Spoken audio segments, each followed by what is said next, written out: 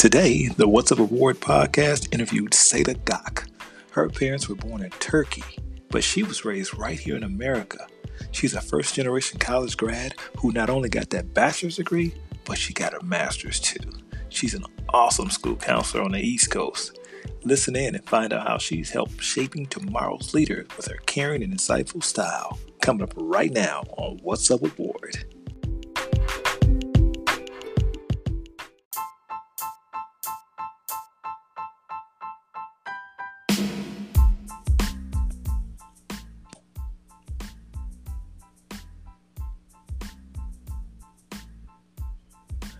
Welcome back to What's Up with Ward. For those of you listening may not know it, but I am Wardy Ward, and to the right of me is my main man Trey, who's in the building. What it do, bro? What's going on, Wardy Ward? Well, it seems to be a lot of nonsense going on in this world today, but no worries. We're going to get to that shortly, all right? You know we do it. Hey, man, before we get started, I just want to talk about a topic that's really on my mind right now. Oh, what you got? I saw a clip on TikTok the other day where this guy went in this restaurant. I think it was McDonald's. He actually wanted to fight this lady because she didn't put mayo on his sandwich. So he's chasing around and talking about, you gonna make my sandwich? You gonna make my sandwich? And I was like, wow, this is crazy. Nobody helped. They just stood there and recorded. But, no, okay. Wait a minute. Was this before or after he was told that the ice cream machine is broken? That's what probably set him up. I'm just asking. Well, you see, people don't have a problem with the ice cream machine. What you call it? The shake machine being broken. They're good with that. You expect that. But you know, because hey, when you do it at McDonald's and you got those fries, when them hot fries come out, that'll make you say, I'm gonna start my diet tomorrow. I get that. I'm not mad at that. And the extra special Sprite they have there, something that's Sprite, man. It's extra special, man. I'm telling you, it hit different, man. Well, speaking of the Sprite, I know they're never gonna bring back that high C orange with people trying to jump their workers all the time. So we all getting affected by this. So, you know, I just want get glad. Right. I just wanted to get it off my chest before we get started because right now it's time for us to introduce our special guest on the show today. And her name is Seda. She's a licensed middle school counselor who has worked in Philadelphia and the Chester area, but she's currently using her talents in Darby. She has 4+ years of experience in this field. It's our pleasure to talk to her. So, ladies and gentlemen, we welcome Seda to our show. How are you? Hey! Thank you so much. Thank you for having me. I'm honored, and I'm excited to talk about some important topics, especially right now with everything that's been going on lately. I know it is so much going on out here. We're going to jump in there, but first, tell us a little bit about you, so our listeners can find out who you are. Where'd you grow up? You got any brothers or sisters, and what made you want to be a counselor? Yes, so I'm actually a first generation college student, and the only one who was born here in the U.S. So my family is actually from Turkey.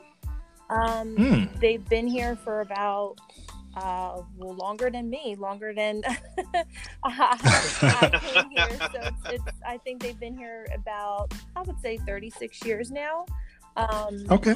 So I grew up in Delaware County, basically have been here most of my life. And then from, I would say 2013 to about 2016, I lived in Maryland where I pursued my master's degree in school counseling. So I lived close to DC area, which was an awesome experience. I got to network a lot and, meet a lot of different people. And then eventually I came back to Pennsylvania and I have been here ever since.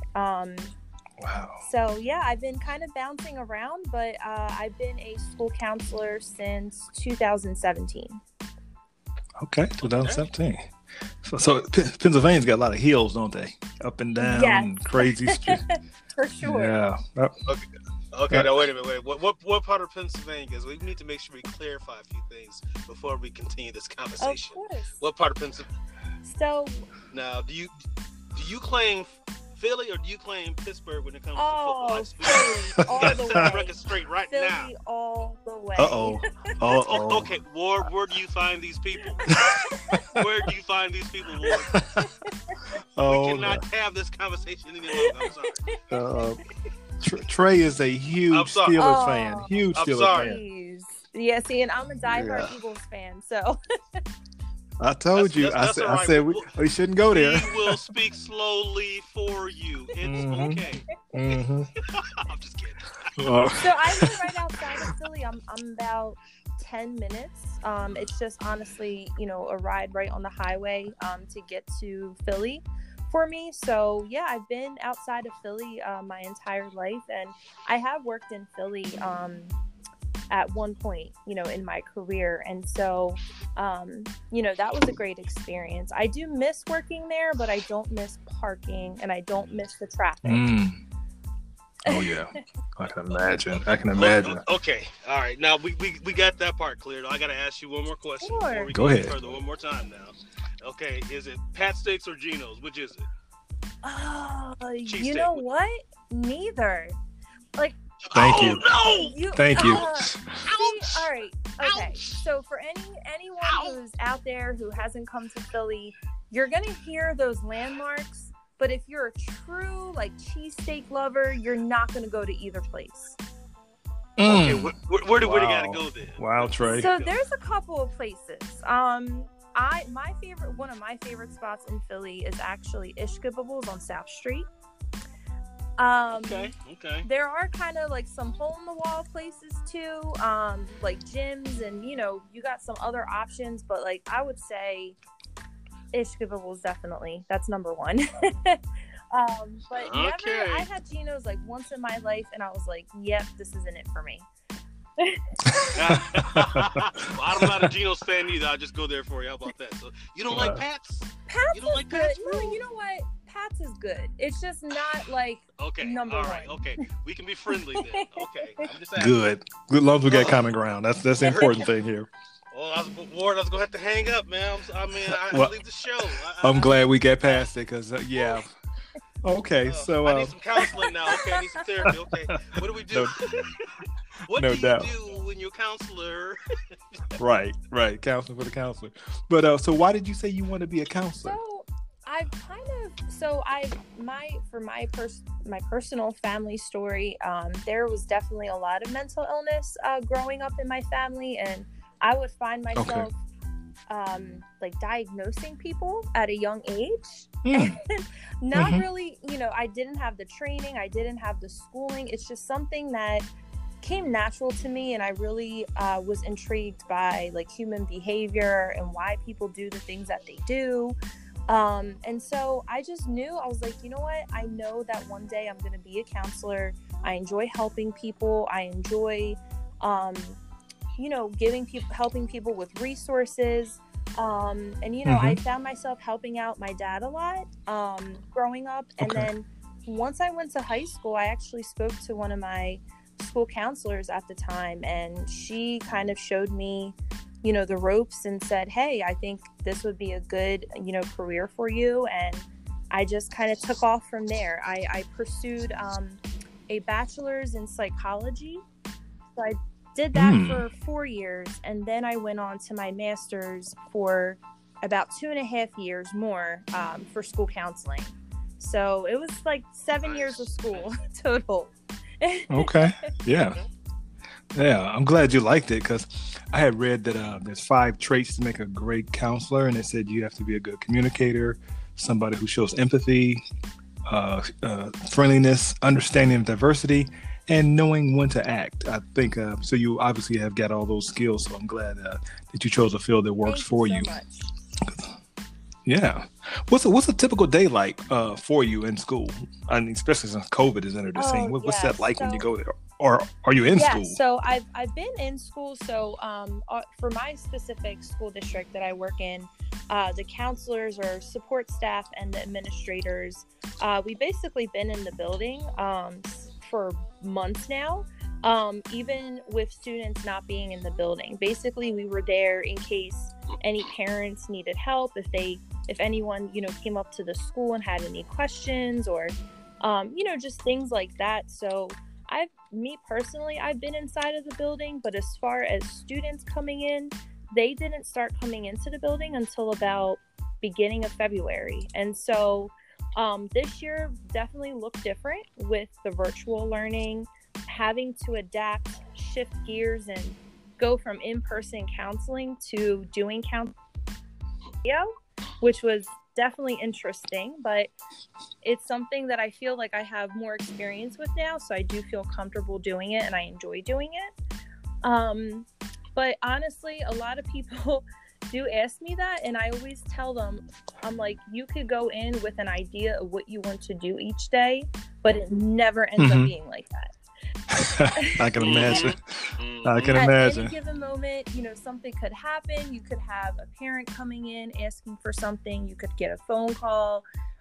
You could have a student, that needs something, or there could even be like a crisis situation where a student is expressing possibly wanting to hurt themselves, or maybe they're dealing with something severe at home. So of course, for me, that is priority in ensuring that students are safe. So yeah, I mean, it could, like, anything could happen. It's very unpredictable. So you kind of have to go in with that mindset. Right. Yeah, that makes sense. Well, I guess it's time we're just gonna have to get into the weeds now, because I want to know this. It's sad to report, but in the U.S. there has been like 45 mass shootings in the last month alone, and 147 shootings since 2021 began. And I think that's probably been slowed down, thankfully, by COVID. Why do you think this keeps happening, and what can we do to possibly slow this down from a counselor standpoint? So a lot of it, it was interesting because in 2020, you didn't hear about anything because of the pandemic. Everybody was learning from home. All the educators, staff, they were at home as well, working with their computers. I would say the key component, definitely, I would say, is mental health. And I feel like it exposes how little resources we do have in this country still, as far as providing mental health supports to people. Even though I feel like we're headed in the right direction with spreading awareness for mental health, I feel like we still have a long way to go. Yeah, because I agree. Some people, there's a stigma against seeing a therapist. Some people are hesitant to talk to someone about, whatever they're dealing with.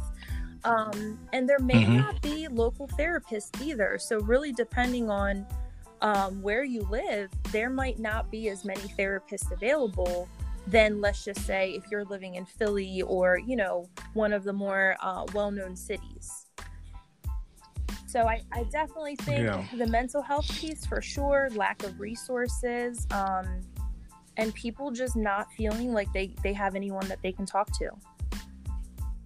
Right. Yeah.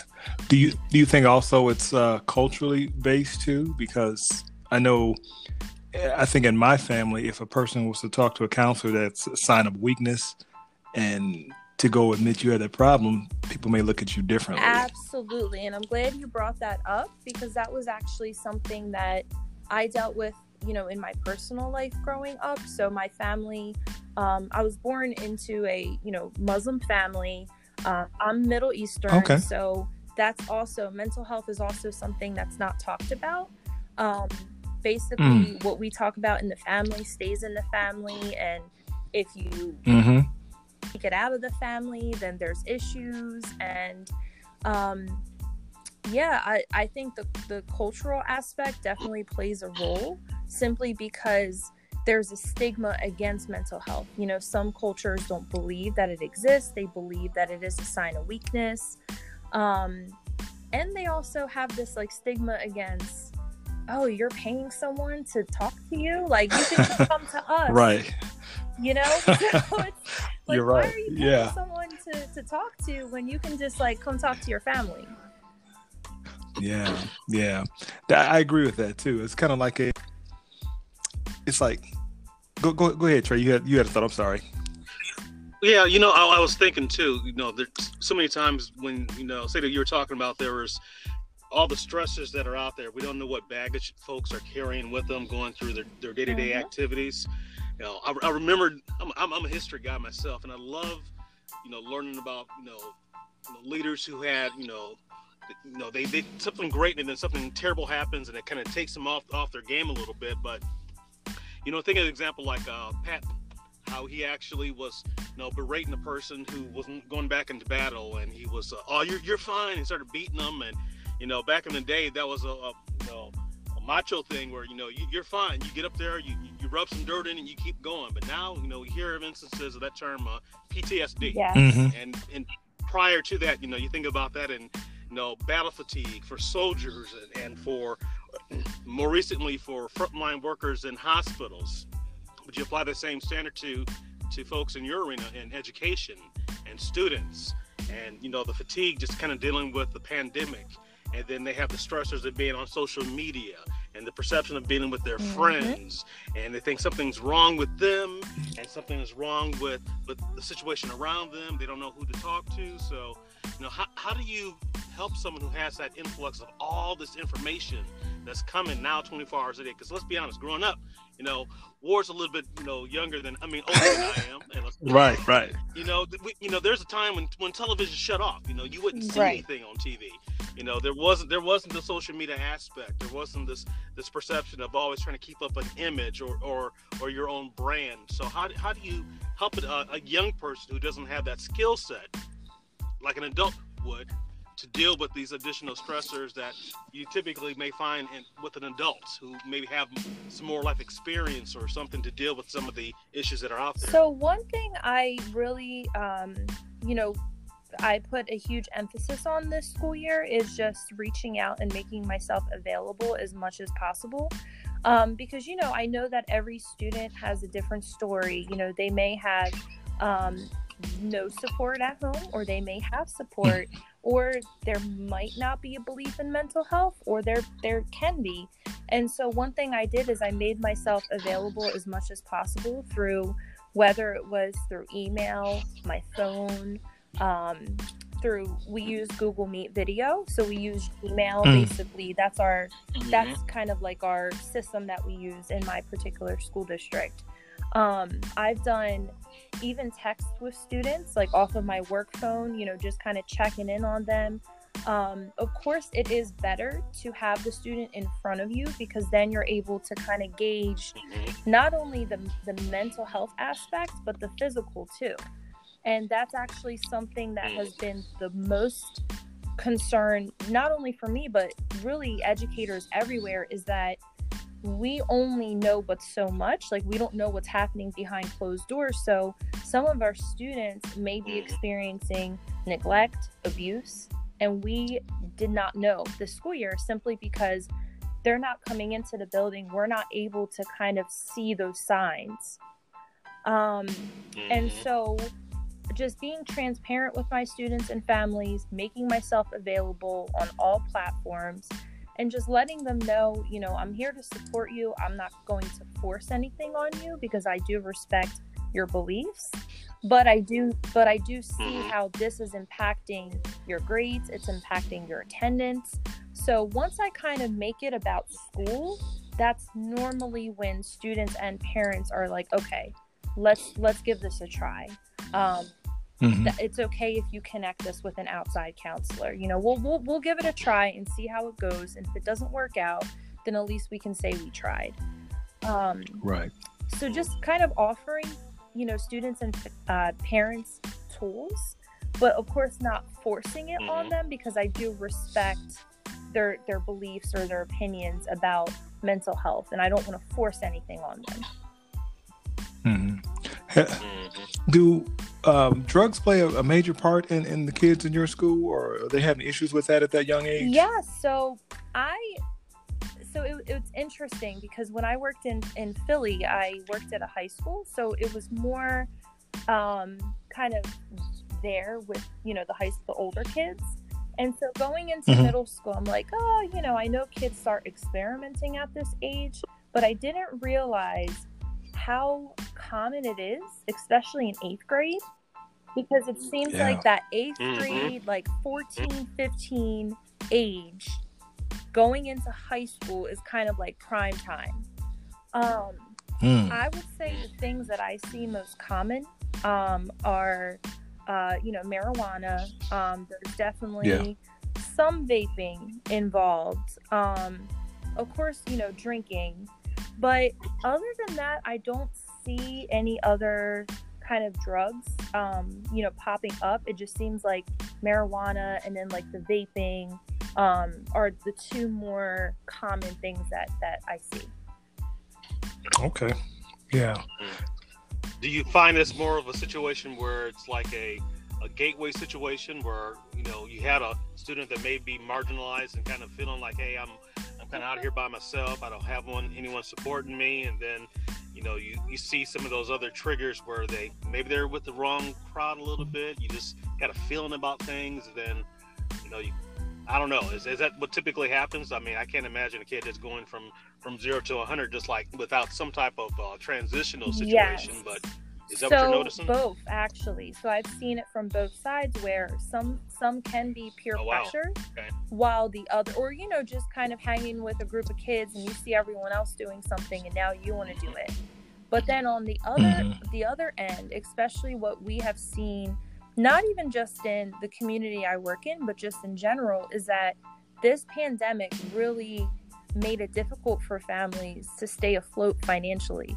So a lot of times, especially in single parent households where mom or dad is working 12-hour shifts, there's really nobody at home to kind of keep an eye on the student.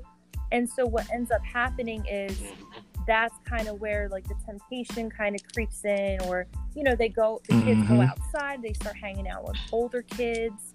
So I don't think it's intentional, like where parents are being neglectful by any means. I just think that especially this past year, has been very difficult for some of our families, and there's just nobody home to really supervise. Right. I think also many times when parents do spend time with their kids, it's not really quality time. It's almost like it's instructional time. Did you do your homework? Did you clean the house? Did you do this? They're not really being a family. I don't know if that really happens too much in society anymore. No, because of the hustle and bustle of life. Like, I just feel like life has been so on the go. There's always something going on, whether it's work or school or life, things happening around us. And it's so much more, I feel like it's gotten more fast paced over the years than back when I was younger. That could just be me, but I feel like there was definitely more of that family time growing up, whereas now there's so many distractions. Right. Yeah, definitely social media, because social media can bring people who are far away close to us, but it kind of alienates the people who are right there with us. So most of the time you see people out there down looking at their phones or their devices, and it's like you don't even know who's in the room because you're not paying attention. Sarah, let me ask you this as well.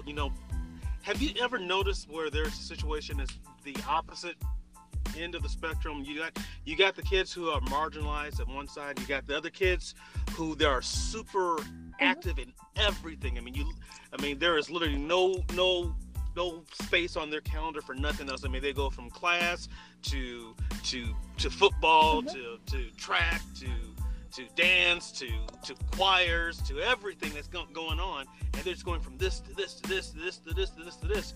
Do you find that those type of students also need to have some type of outlet for counseling, because they may feel the pressure to maintain certain things, because if I do this and this and this, I have a better chance to get into the college that I want? And do you find those type of students having issues as well? Yes, definitely. That pressure, not only from the family, but the pressure that they have on themselves, can then bring on anxiety, which is the most common, I guess, like official diagnosis, you could say, for people who have that, like, they have that feeling of being overwhelmed. They feel like they have a lot of weight on their shoulders. Normally that can trigger or bring on anxiety, or at least feelings of anxiousness. And so I definitely think they would benefit. I do work with a handful of those kinds of students who they feel like, they have a lot of pressure on them. They feel like they have to get everything done.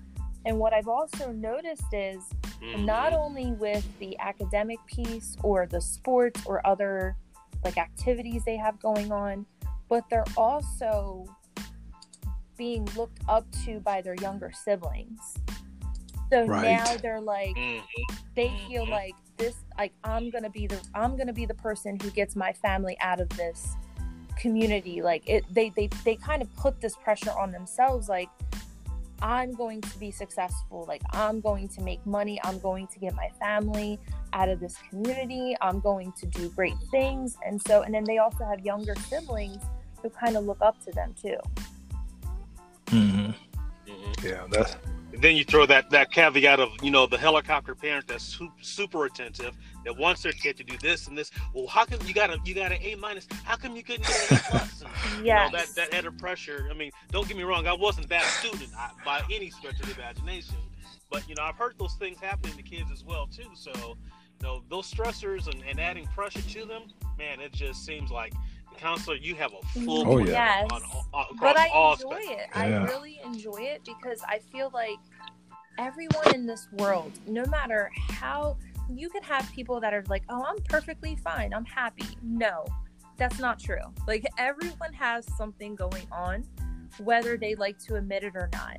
Now, do I think that everyone has some type of diagnosis? Absolutely not. I'm not saying that, but I feel like everyone could benefit from having someone to talk to, because life in general is challenging. You have work, personal life issues, relationship issues, financial issues, especially throughout this pandemic. So I feel like every single person, no matter how old you are, could benefit from receiving some type of counseling or just talking to somebody. Like, even if it's like a coach or, a positive person that can kind of, listen and, guide you kind of in a sense. Right. Yeah. Let me ask this question. Trey had brought up the PTSD.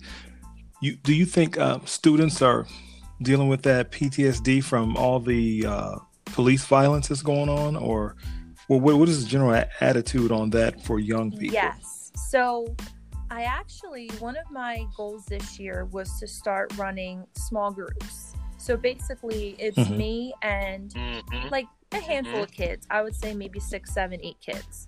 And so this year, normally I would have this in person, and it would just be me, and it would be a handful of kids in a classroom, and we would do, we would talk about different topics, and it's kind of like counseling, but it's really just an outlet for the kids. So this year I did this online. So now it's through, Google Meet video. We meet every Friday, and the kids attend religiously. Like, they have not missed a meeting because they feel like it is their only outlet. And one of my group topics is actually called empowerment. And in this group, we do talk about everything that's happening in the news, with racial injustices, Black Lives Matter, police brutality. We talked about the election. We talked about COVID. And a lot of the common themes I'm seeing is that PTSD and that trauma piece, where kids are like becoming desensitized, and you can see it. Right. Like, they're like, well, what's the point? And even like, they're like, nobody's really advocating for us. Like, nothing's going to change. Or on the other hand, you also have, since I work with middle schoolers, they're like, well, I'm only 13, 14. Like, what can I really do to make things better? Good question. So it's basically, it's called empowerment. So that way, their voices are heard, and then we all basically come up with some ideas of what can we do? What is within our power right now to do to try to make things better? Do you guys have a police presence in your school? Not honestly. I would say in last year, like when everything was in person. So there's not like, so we have security guards. So, but they're like members of our school district. Like, they're staff. So they're not, they don't have like the scary uniform. Like, they're kind of just in the hallway, just kind of being like a monitor in a sense, making sure that kids are getting to class and things like that. We never had like a police officer on site or anything. Have cops, shown up, like if like a fight happened? Absolutely. But other than that, we don't have like somebody that's, in the front of the building, with a uniform on, kind of like, yes. Like a resource officer or something like that. Okay, gotcha. Okay. Yeah, I had the opportunity to be a licensed sub teacher here in Indianapolis for a few years, and a couple of schools I once worked at, they were like the last alternative to kids before they were kicked out of the system. And they had armed security guards there. I mean, they had like the clips, like 3-4 clips on the belt and guns and stuff. And I just like, it kind of just left a unsafe feeling for me. But I want to know, do you think that schools should allow their teachers or the presence of guns on campus as a protection? See, this is definitely a topic that I'm kind of like, do I think that teachers should have protection? Yes. But do I think that should be the first resort? Like, oh, let's train our teachers and have them have guns? No, not because not only can it be traumatizing for them, it's traumatizing for our kids. Because now they feel like they're in this, like, let's just say, call it what it is. Like, they probably feel like they're in a prison. Like, they're in this classroom, and then they see, even though the gun may not be out in the open, it's like them knowing that it's there, you know? Do I think that we should enhance, or we should maybe increase, like, school security guards? Sure.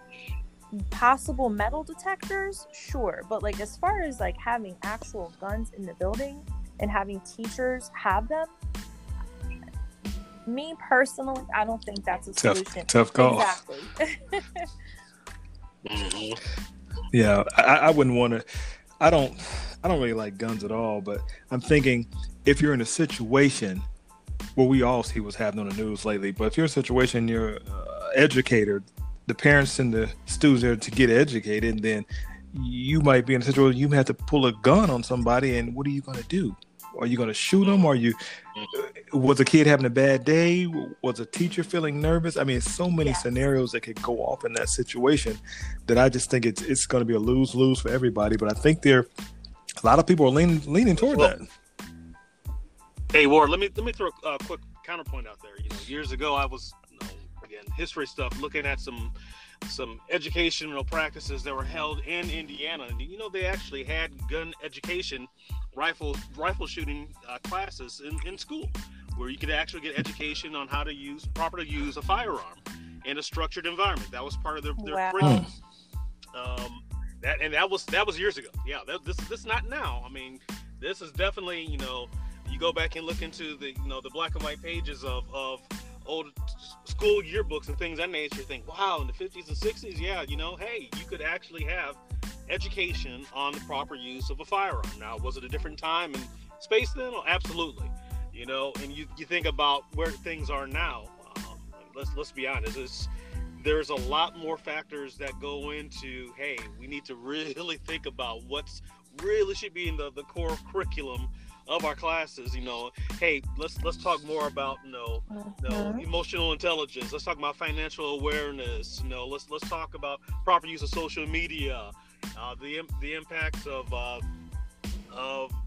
learning diversity in schools and things of that nature. You know, so definitely different time and place. And let's think about it too. You know, do you really want an educator being put in a situation where they have to use potentially lethal force to calm a situation? You know, that's well beyond their skill set. I think it goes back to like Sadie was saying about the mental awareness, because a lot of people might have an issue that we might not know. And I've seen police officers who are supposed to be first responders not handle that situation correctly. So if someone has a mental illness, they may seem like, you know, they're out of control, but I think you can de-escalate people with proper training. I mean, I could be wrong here, but I think that's how it works. Hey, there's some teachers I wouldn't want to have on. I'd be honest with you. After being in some of their classes, I'm like, I just want to pass it. Right, yeah. Because everybody can have a bad day. Right. You know, what's the mental if you have a bad day for the staff too? Like we talk about the kids or random people showing up to the building, but like let's also think about the staff's mental health too, because that could definitely be important in determining who has a gun and who hasn't. Do they actually do something for the educational staff about mental health, or do you check in with them too? Or I do, because I feel like, since I am the counselor in the building, it's kind of like like it just happens, like where, staff do come up to me and they, they vent, or, they come to me like if they need any advice or solutions and things like that. And, my door is always open for them. But unfortunately, I think our staff are so overwhelmed as well. And they've kind of been not just, our school district, but everywhere across the country. I mean, you have staff who have kind of been, I don't want to say neglected, but they haven't really been offered the support that they need. 1 minute they're called superheroes, they should win, they should make all this money, they deserve it for all the work that they're doing. But then the moment when people found out that some schools weren't opening up, 5 days a week, it was all of a sudden, well, teachers shouldn't be getting paid for working from home. So dealing with all of that. Right. You're working 9 months out of the year. Right. You get every holiday off. So hearing all of that unappreciation, and then on top of that, trying to juggle this whole entirely new platform of online learning, trying to convert their paper and pen lesson plans into electronic, lesson plans. It's just been a lot. It's been a very long school year. Yeah, that does seem like a lot, and I do think educators are underpaid. I think for the job you do, like I said, my little short time as a sub really taught me you're almost like a nurse, you're a doctor, you're Everything. A counselor, you're a provider. Yeah, it's more than I knew. So let me ask you this question. Word on the curb is that you went to Loyola University of Maryland. How did they prepare you for this field? Was anything new when you got there? Were you like, hey, I didn't see this coming? Or were you just like, hey, another day, I got this? I feel like my program prepared me very well as far as my position in itself. And one thing that they really drilled into my mind at my grad program that I'm forever appreciative of them for is they basically enforced collecting data to showcase what you do. What do school counselors do? Because oftentimes a lot of people think, oh, they're just meeting with kids, they're doing counseling, but there's so much more that we do. And so I feel like them training me on how to kind of advocate for my role has been very, very helpful. But on the other hand, as far as I guess it might be hard in any grad program to really train counselors on what to do in certain situations.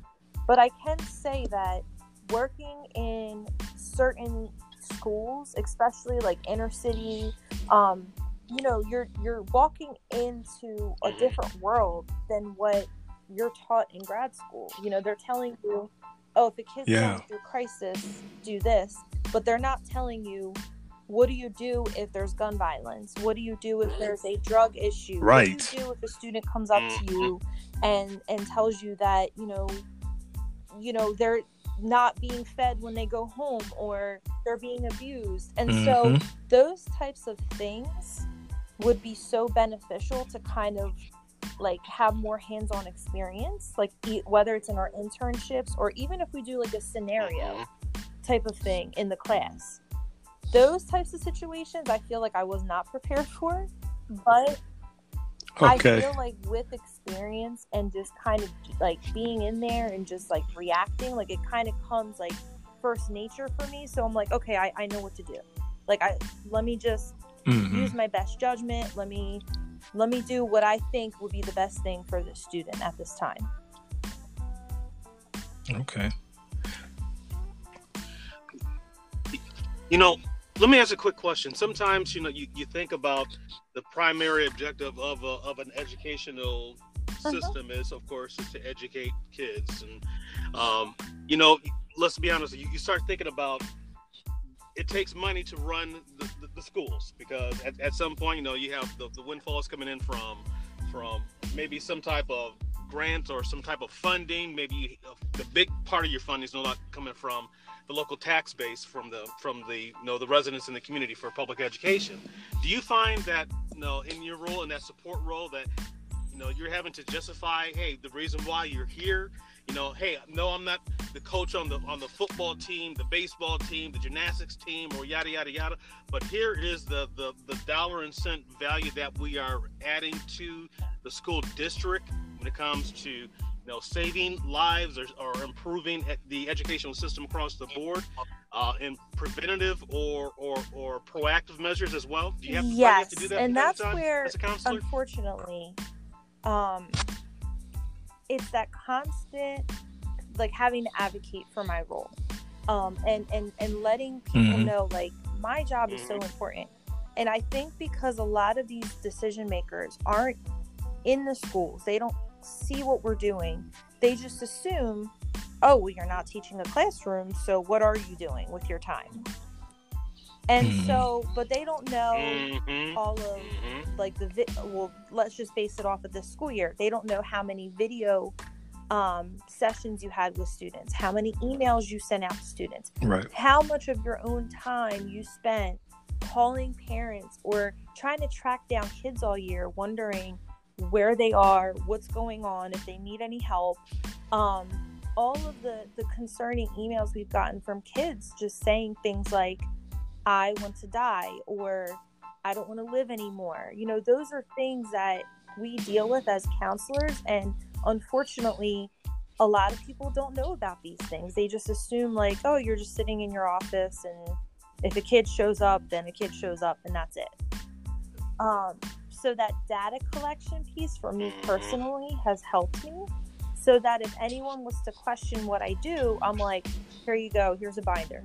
Like, you can see there you go. That's I've smart. That's from the beginning of the school year. Yeah, I think I'm going to use that in my job. I'm a licensed insurance agent here in Indiana as well, and that's one thing we do too. We have to document what we do, because we do a lot of different things, and if you don't document it down, sometime it really didn't happen. So I do like that. Yeah, that's very true. You don't have a paper trail. You don't have a paper trail or a receipt. Right. And I find it interesting because I do a lot of work after work, and I don't really include that. I was like, just par for the course, but yeah, you do a lot. So I can see that. If you weren't a counselor, I have two questions actually. If you weren't a counselor, what would you do? And my part B to that is, does a counselor have a counselor? Very great questions. So the first one, I would love to, if I wasn't a counselor, I would love to get into forensics, and I would love to help solve crime mysteries. Like, I would, like, I love, like, the detective crime. I mean, I guess it does tie into psychology again, because I really want to kind of piece things together and figure out what motivated somebody to do something. So I either would want to do that, or I would want to get into interior designing. So I'm very, like, I enjoy decorating, art, putting things together. So that would kind of, be the other option. Now, as far as me receiving counseling, I have at one point in my life. And this, I felt like, helped me tremendously, especially dealing with,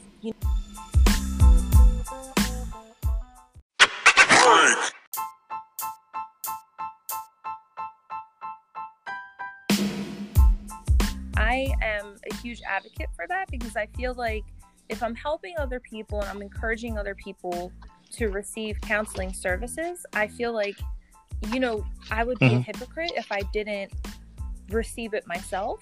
I feel like every single person, and it goes back to what I said earlier, every person could benefit from having somebody to talk to.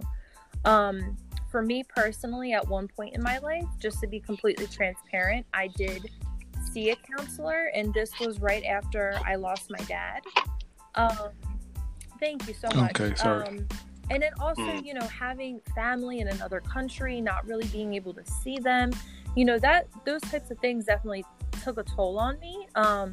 And I felt like in order to be the best advocate and counselor for other people, I have to also take care of my mental health as well. Absolutely. Yeah. It's hard to get back over there. Yeah, so often? the last time I went was in 2018. And then I was going to go in 2019, and I regret not going because then 2020 came around and then the pandemic hit. And so it was like, oh my goodness. So once I feel, more comfortable, I think I'm definitely going to go sooner rather than later. It's not hard to go over there, but the flight is really long. Was it about 18 hours, I think? What? Yeah. I want to say it's like 11 hours. So I usually fly out from New York. I drive to New York. Well, I usually get a ride to New York, fly out from New York, and then there's like a straight flight from New York to Istanbul, Turkey, which is about 10 hours. And then I'm on the plane again for like another hour or two to get to the part of Turkey where my family lives. So it's a process. Wow. What's it like over there compared to America? Is it crime free? Is it, I'm sure you don't face the same situations we do. Like where my family lives and where my brother lives currently, I don't see any crime. I mean, of course, I'm sure it happens, but it's so peaceful. Right. It's so beautiful. Anytime I go over there, the food is delicious. The food is delicious. Everyone's super nice. And I think, it does go, like, there's a stigma against the Middle East. So Turkey is considered to be a part of the Middle East. And a lot of people, when they think Middle East, are like, oh, there's crazy stuff going on over there. There's probably a war. It's poor. But it is like the opposite in Turkey. You go over there, people have their own businesses. There are positions of power, like female positions of power. So it's just beautiful. I would highly suggest or recommend anybody to go travel if they want to. It's great. What languages do they speak over there? Is it same? Is it English too? So like everything is either in English or in Turkish. So there is a language called Turkish. Now, there may be some people that speak Arabic as well, but for the most part, it's Turkish and English. Okay. I think I definitely want to go. So the last time I checked, I think the U.S. dollar was worth like 5 or 6 times more over there. What? That's all you need to know. That's all I need to know. More we need to make some arrangements. You let us know where to go to get some grub. I live like a king over there. See your family. Like chicken kebabs, gyros, lamb. Oh my gosh. Yeah, that's kind of like what the Turkish culture is well known for. It's right next to Greece. So like if you see a lot of the Greek restaurants and stuff around here, you're going to, like they have that type of food. It's considered Mediterranean food. So if you guys want authentic Mediterranean food, I highly recommend traveling to Turkey. Okay. I'm definitely interested. Do they have, I think one of your pictures I saw you were in like a hot spring, your dad, and you did it when you were younger. And how's it hot? Great Who's question. heating this up? Yeah, so geothermic, isn't it? So I always wondered. If it's a hot spring, I'm guessing. Me too, kind of how like nature and just things like that, like are just like that naturally without having any type of, So that's a part of Turkey. It's about a couple hours away from where my family lives, but my dad, when he lived, because he was born in Turkey, he used to always go there as a kid. And then when I was maybe 3 or 4, we flew out to Turkey. So I kind of like faintly remember some things when I was 3 or 4 going there with my family. And me and my dad, he would like throw me in the water and like I would dunk him too. So we would whoa. we would basically he would always, mess around with me, and we had a lot of fun. Our entire family basically went, and then so when I got older and I went, when I think this was in 2018, I was like, I need to go there. And so I went to the same spot that I have a picture of me and him like in the water together. Yes. So I tried to recreate that image, which meant a lot to me. Mm-hmm. Oh yeah. Thank Yeah, I you. saw it. That was nice. That was real nice. Okay. Well, we come to this part in the show where we call Getting to Know You. Where we'll ask you just a few questions so, everybody can really wrap this up and feel like we know the real you. Just a few questions. Did you have any you want to do first, Trey, or do you just want me to go? No, go ahead. I'll jump in there as Okay. What is your favorite movie of all time? Okay, I have like two. I love the Fast and Furious series, and I also love that's a good series. Colombiana because I feel like it's very like woman power. So yeah. Okay. I just want to put a little asterisk. I didn't like Tokyo don't Drift. like it Don't either. understand why that was in there, but go. okay. Yes. Is Kevin Hart funny? And he's from Philly, so. Okay. Funny looking, right? Yep, I would agree. Other than that, wow, nope. She's Sorry. Kevin Hart's funny. Okay, all right. Okay, can you belly guys dance? are gonna laugh at me. I used to when I was younger. Like I used to try to impersonate them because like I thought it was so funny how they would dance. Yeah. And so I would like jokingly do it when I was like a teenager. I think I still know how to. I just haven't tried. So. Yeah. Seems like it's tricky there. I mean, that's a lot of movement. moving. I don't think I could do it. But Ward, that's an image we don't need from you, Ward, right now. yeah, check Do my not IG. need I that may right just now, try. Ward. You never know.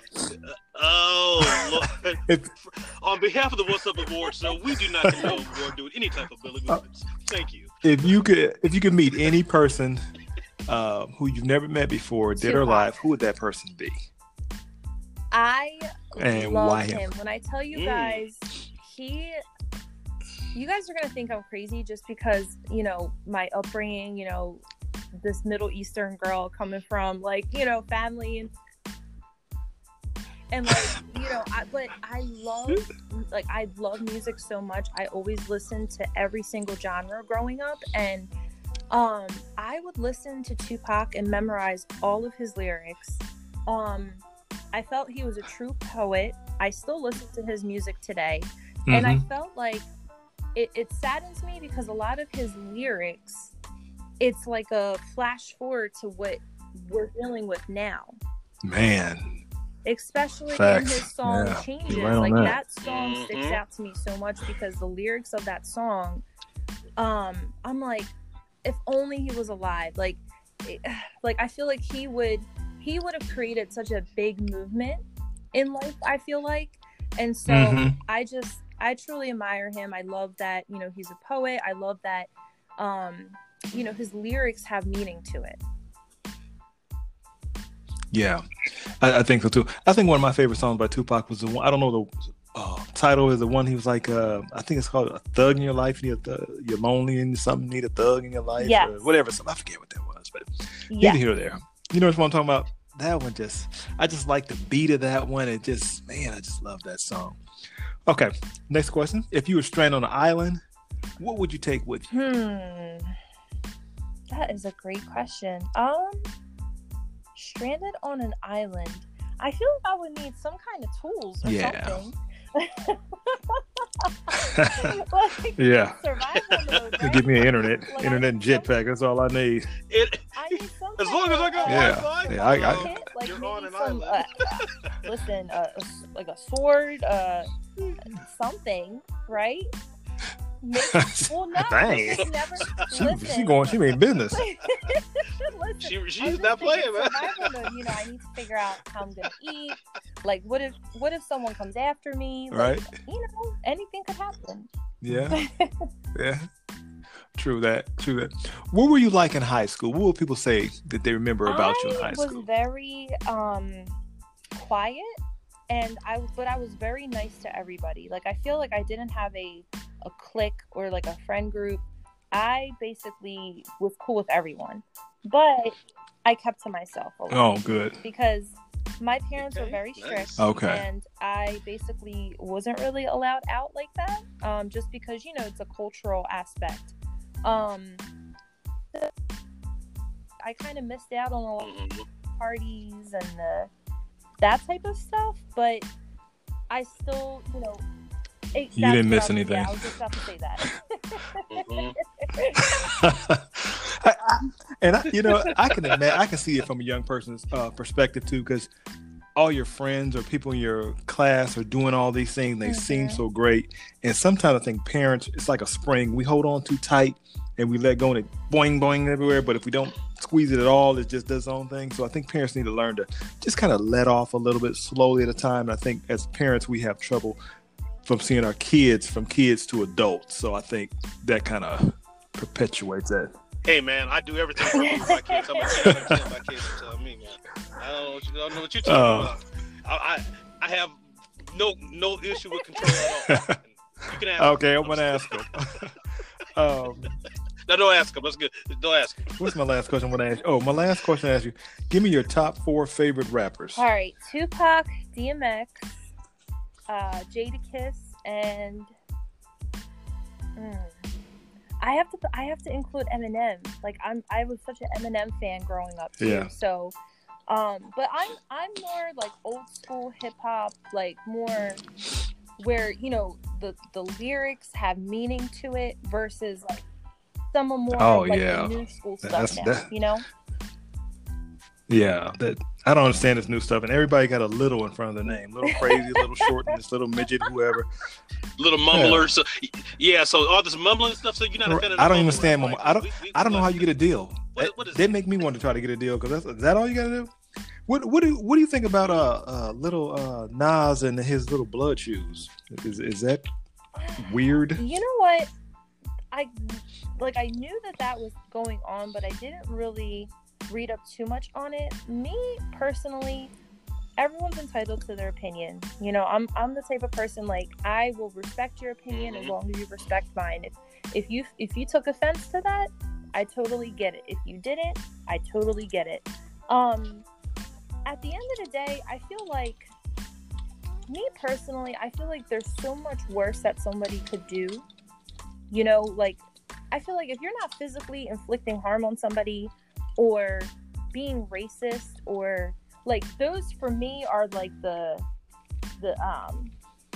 deal breakers for me. Like, racism of any kind, violence of any kind, you know, inflicting harm on any person. But if someone is like trying to, I guess, be creative in their own way, however that looks like, for me personally, like, that didn't bother me. But I understand if, you know, other people were offended by that, because, you know, some people may be religious and they took that as like, oh, he's like portraying the devil and is proud of it, type of thing.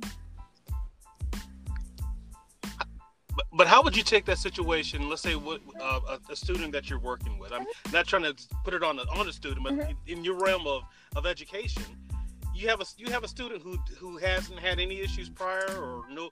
This is kind of like a complete 180 for them. They start going down that path. How would you handle that conversation with them while respecting their right to individual, being an individual, like, that type of thing?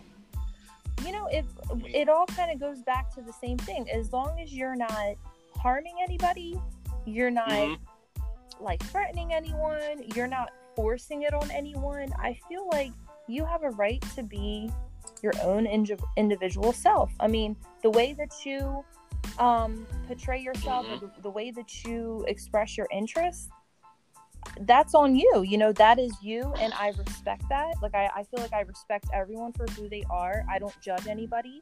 But if it does become an issue where the student's like going around to other students and is like, you need to believe this and look at this, and like they're kind of taking away from or interfering with that academic environment, then I can say, all right, you know what? I understand. Yeah, like there's your pivot point right there. Like I get it. Like I respect your beliefs and your likes, but you can't also force it on others either. Right. Yeah, that's true. And I think a lot of people do try to. I think they mean well, but we have to learn that, like you said, we have to respect other people and accept that we're different, and that's what makes us unique. We all can coexist. I wish everyone thought that way, though. Oh yeah, it'd be a wonderful place. One day. Yeah, I'm trying to get like Ward more, but we got issues. So that's what keep it. That's what keep it interesting. Well, friends, that's going to wrap it up for us. This has truly been an eye-opening show for me. I think both Trey and I both have found a new respect for all the hard work the counselors do. We thank you, Seda, for telling us that. Absolutely. Yeah, we hope that the people out there listening too have the same respect too. And Seda, is there any social media pages that you people can go to find out more about you or more about counselors in general? Actually, I do have my personal page. It is public. I might share some things on my story or on my page, but I am creating a separate one that just has like different resources, just helpful pointers for people out there. So that's kind of in the works. I haven't created it yet, but yeah, my Instagram is available to anybody who is interested in following me. And all right. And what is that Instagram? So it is, I can just say it out. It's _ Seda, SEDAG _ Okay. And one question I forgot to ask, what celebrity do you think most people think you look like? Selena. Yeah. When you flat iron your hair, right? Okay. Yes. Okay. Yes. Okay. Yes. I just want to throw that out there. Now I know people. That's probably the only person, though. Like, I don't feel like I look like, maybe even look like anyone else. I feel like she's the only person. Okay. Did you have a final thought, Trey? Yeah, I just really enjoyed this conversation. A nice quote I was thinking about. I don't know if you heard about Margaret Mead. She said, "Children must be taught how to think, not what to think." And I think that's what I guess really has helped us out. Oh, yeah. Sure. Yep. I like that, too.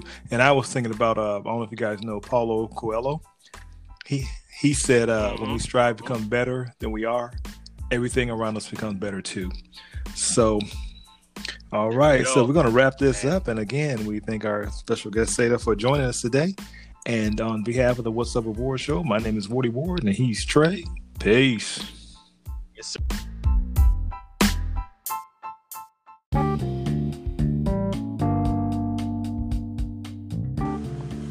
So this is what Ward's wondering now.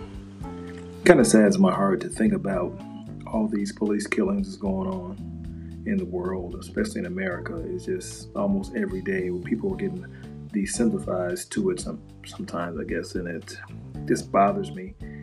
But I just want to say this. I understand that people shouldn't resist the law. They shouldn't run from them. They shouldn't do all that stuff. And I agree, they shouldn't do that. It's just wrong. Because, if you did something wrong, that's their job to, resolve that issue. But it should be done in a diplomatic way, too. But I get what they're saying, that you shouldn't put yourself in harm's way unnecessarily like that. But I also look at it like this. If police officers are trained to handle situations where arresting people, they already know that people don't want to be arrested. People don't want to go to jail. That's why they're sneaking or doing it in a way that they may not get caught. So you would think that a police officer is trained to deal with people who don't want to be caught. I can remember as a child getting a spanking. It's not something that I wanted to do, but I know if I did something wrong, it was a very real possibility that I could get a whooping. And back in my day, we got hit with switches, Hot Wheel tracks, or bricks, or whatever they can find. It was a rough time. Okay? Nobody wants to talk about that. But my point I'm trying to stay on is that when police pull a gun and they might say, "Hey, I thought it was my taser," even though it's bright yellow and much lighter, and then you can see it and nobody stops you. I have issues with that. When they shoot someone who's running, they shoot them in the back, and They think everything is a gun but a gun. I mean, if you have a sub sandwich, it's a gun. Cell phone, it's a gun. Fist pick, it's a gun. Toy gun, it's a gun. But when you have a gun in your hand, you suddenly get amnesia and like, I thought it was a taser. It's just kind of getting old. So, there's only one solution for mankind's problem. I don't even try to disillusion myself to thinking that man's going to solve his own problems. But it's just getting old when these people are getting killed, and to see these parents have to see their kid die on national television day after day. It's just a sad feeling, because that could be me, my family member, my neighbor at some point. I'm just looking for a time and a place where we have peace on this earth again, and we won't have to see death anymore. This is Ward, and this is what I'm wondering.